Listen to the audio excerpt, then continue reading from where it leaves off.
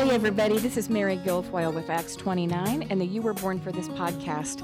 We're doing things a little bit different this week because we want to give you a gift. It's hard to believe Christmas is only 4 days away, but praise God it is, because we desperately need to be reminded again and again, especially now when both the world and the church are crying, the reasons that we have for hope. We at Acts 29 would argue that there's no better time than Christmas to get clarity on the mission of Jesus and understand why in the world he came. Given that, we want to share with you this homily preached by Father John 2 years ago on Christmas Day. It's as powerful now as it was then. Enjoy. What are we celebrating? Why is everything still so messed up?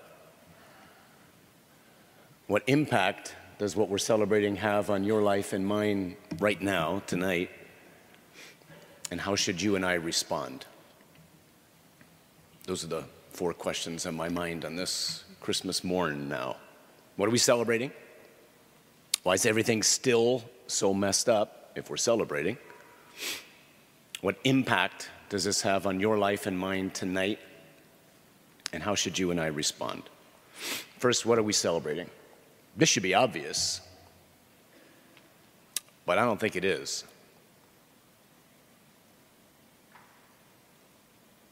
I'm struck, actually, by how many people don't seem to really know the basic message of the gospel.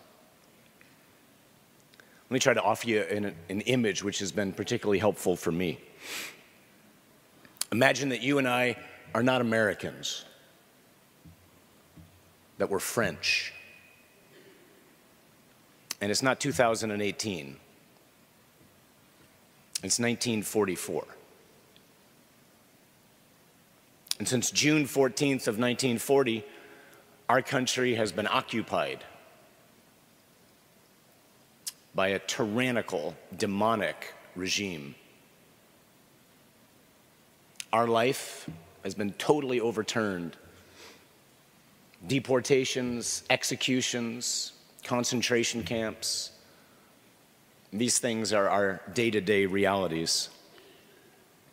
And then one day, June 7th, 1944 to be exact, as you and I are sitting at our kitchen table, the newspaper boy rides by on his bicycle and excitedly throws a newspaper through the front window, smashing the glass to the floor, and we pick up the paper. And this is what we read. Invasion on. Allies land at Normandy. Hitler's seawall is breached. Now, if that's you and me, and we're sitting there that day, reading the newspaper, do we just kind of go, I wonder what else happened yesterday?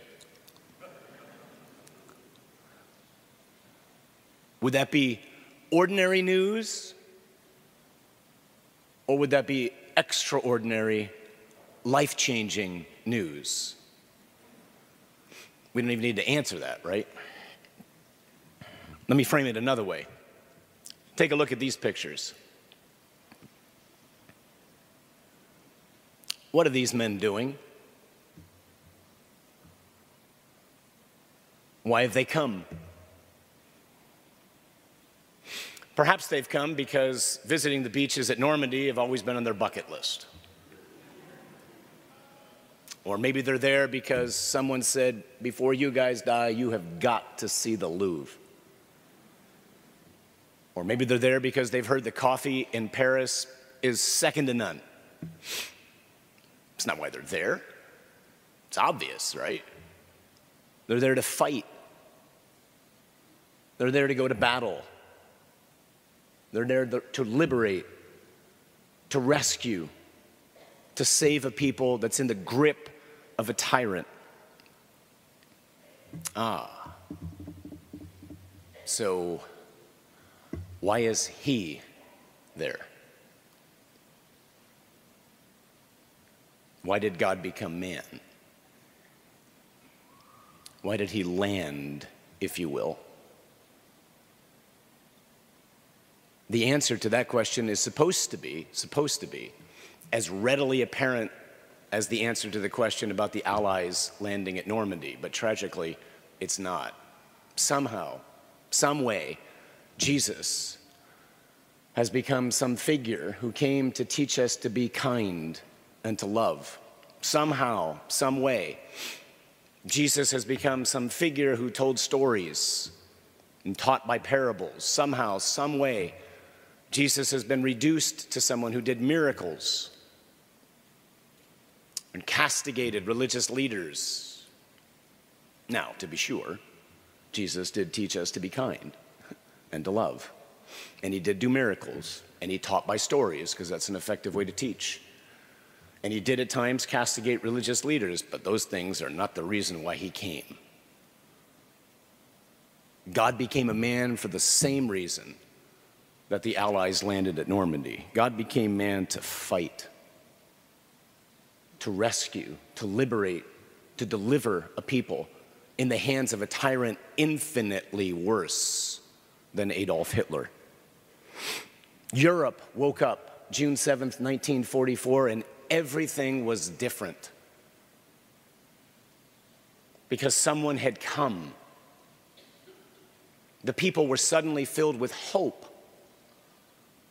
because the landing, the invasion of the Allies was a message that they were worth fighting for.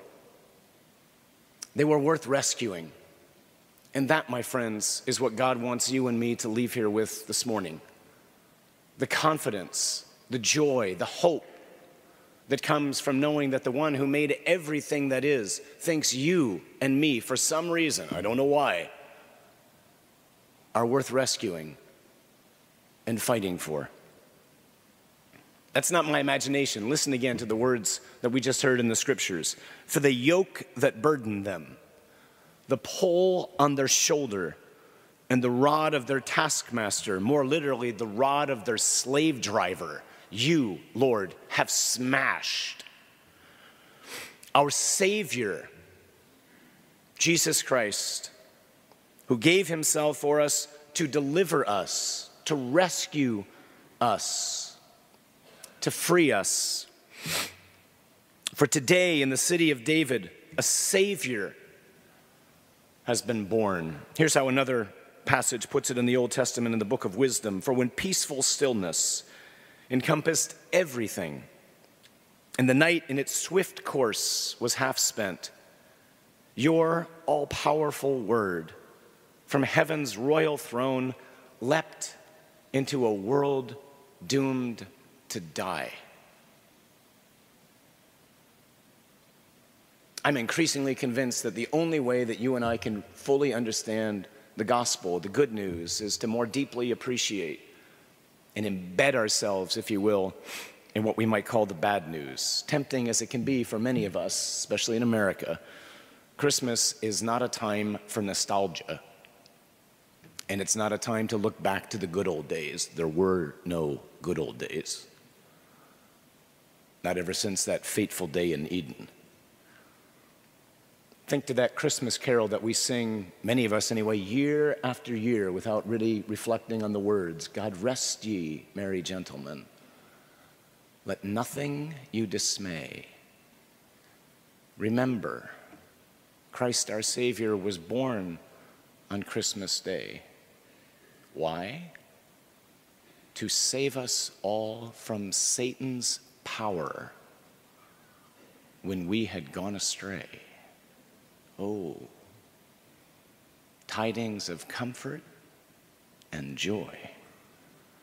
See, way back at the beginning of our race, our first parents were deceived by a creature who was himself good once, but who out of envy, not of God, but of us and of the plan that God has for us, those parents were deceived, and unknowingly, they sold us, their descendants, into slavery to powers that we can't compete against. Ours is a race that's in bondage.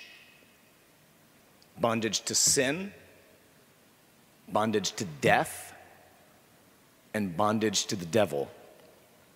I wish this was a fairy tale, people, but it's not. The proof, I think, is rather easy. Many of us, as I look out here, mindful of what it is that you've gone through in your lives with your loved ones and me with my life and my loved ones, we know we are absolutely impotent in the face of death.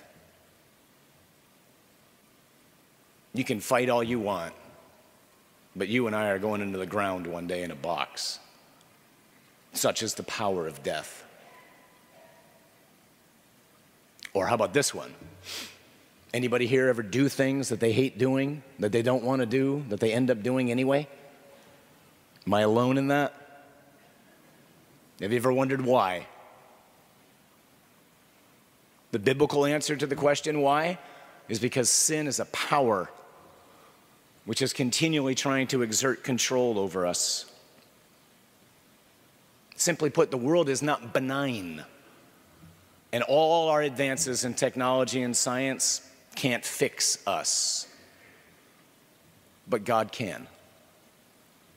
Here's how Jesus describes the situation that he comes into. How can one enter a strong man's house and plunder his goods unless he first binds the strong man? Then he may plunder his house. Who's the strong man? The devil. What's his house? The world. Who are his goods? Us. Who's the one who ties him up? Who's stronger than him? That would be Jesus. Here's how the Catechism puts it. Sick, our nature demanded to be healed. Fallen, to be raised up. Dead, to rise again. Captives, we awaited a Savior. Prisoners, help. Slaves, a liberator. One of the great preachers in the early church said it this way: Christ declared war against our enemy, crushed him who at the beginning had taken us captive in Adam and trampled on his head, so that he might destroy sin, overcome death, and give life to man again. This is why he came. It's why he landed. It's why God became a man. He invaded a land that was doomed to die, a land held under a tyrant whose power is far worse than your worst nightmare and mine, and to free you and me from that tyrant's grip.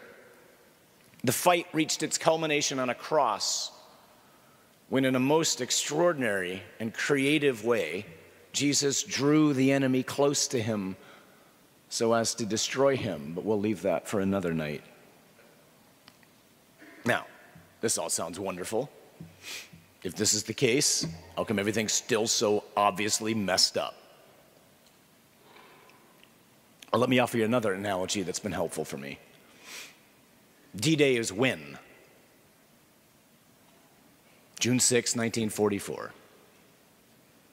The moment the Allies land and get inland, the war in Europe is effectively over. The Allies know that. The Nazis know that. The people who live in Europe know that. But the war didn't end in June of 1944. In fact, for the next 11 months, some of the battles that raged were fiercer than any of the battles that went before that. VE Day, the end of the war in Europe, wasn't until May of 1945. That's how I think of Jesus' work oftentimes. From the moment of his resurrection from the dead, the war was won. God knows it, and Satan knows it too. But he's still prowling around, and he's still fiercely fighting for your life and for mine. And he will do so either until the end of your life or until Jesus comes back, whichever one comes first. But I am, and you are, no longer under his control. Which brings me to the third question. How does all this that we're celebrating here tonight genuinely impact my life right now and your life right now? Let me offer two ways. First, death no longer holds me under its power. Hear that again. Death no longer holds me or you under its power.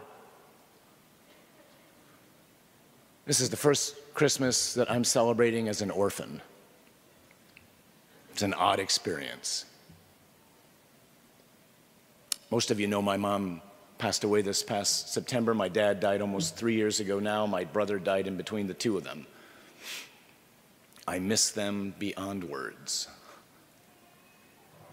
And there is inside my heart an indescribable hole. I know a lot of us here tonight have a similar hole. But here's the truth. Because of what it is that Jesus has done, death no longer has power over them. God's raised them. That's why he became a man, to destroy the one who has the power of death and to free us from the fear of death. And so we can miss and we can mourn, and I do, miss and mourn those who no longer walk with us right now. But I can live my life in confident assurance that I will see them again one day, and that they are really somewhere right now, very much with us, in our midst, either on their way home or already home, cheering us on. Second way that this news impacts my life right now: sin has no power over me anymore, or over you. This is remarkably good news, people. Sin has no power over me anymore. The liberation and the rescue that Jesus offers isn't just some event that's going to happen in the future. Clearly, it's not yet fully something that you and I are experiencing. And if you hang around me long enough, you'll see me act in certain ways that I'm not really fond of acting in or proud of. I still have thoughts that I'm not really proud of having. I still speak sometimes in ways that I wish I didn't speak. But despite all that, I don't have to sin anymore, and neither do you. Jesus offers you and me tonight freedom and the capacity to walk out of here changed and different. Some of us, all of us, we all walked in here tonight with habits that we can't stand about ourselves. We feel stuck. Maybe it's anger, maybe it's unforgiveness, maybe it's lust, maybe it's a whole host of other things. And we feel trapped, like we can never get out of it. But here's the truth: you can change tonight, and I can change tonight, and we can walk out of here free.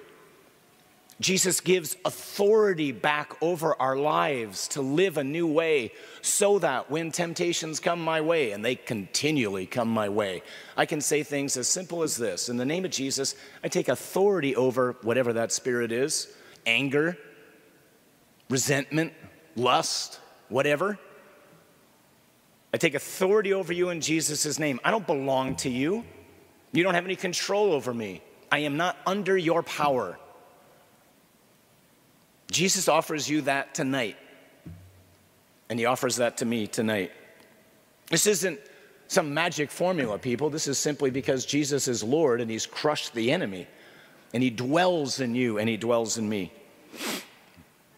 Finally, what should you and I do in response to all that God has done for us? Let me offer two more real quick things. First, we should praise and thank like no one we've ever praised and thanked: the rescuer. How did the people of Europe thank their liberators? Look at these pictures.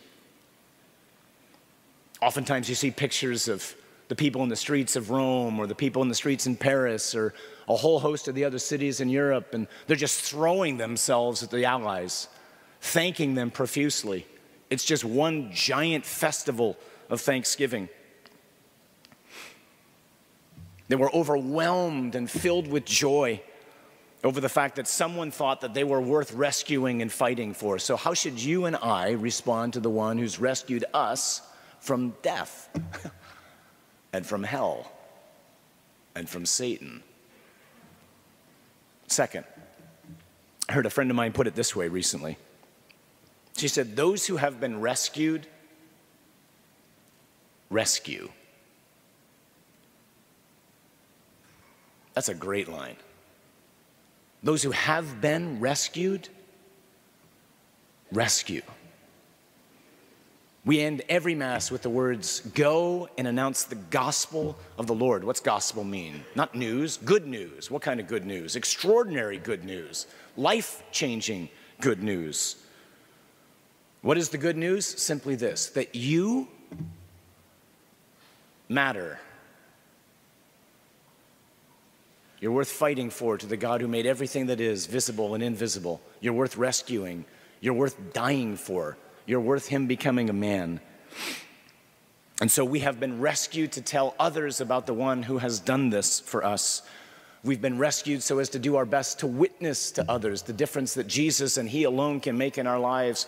And we've been rescued so as to transform everything we can that's still somehow in the grip of the enemy of our race. Tonight's not about trees. It's not about presents. It's not about eggnog. It's not about mistletoe. It's not even about family. Great as all those things are, especially family. Tonight, people, is about God. God has acted for us. He's become man for us. He has rescued us. All because you matter. God rest ye, merry gentlemen. Let nothing you dismay.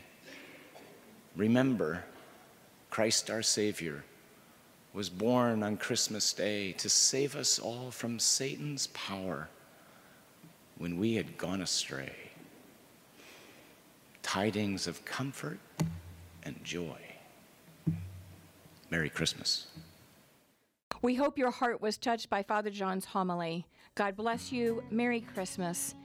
And may the great gift of hope, the great gift of Jesus, soothe and quiet our anxious hearts. Happy birthday, Jesus.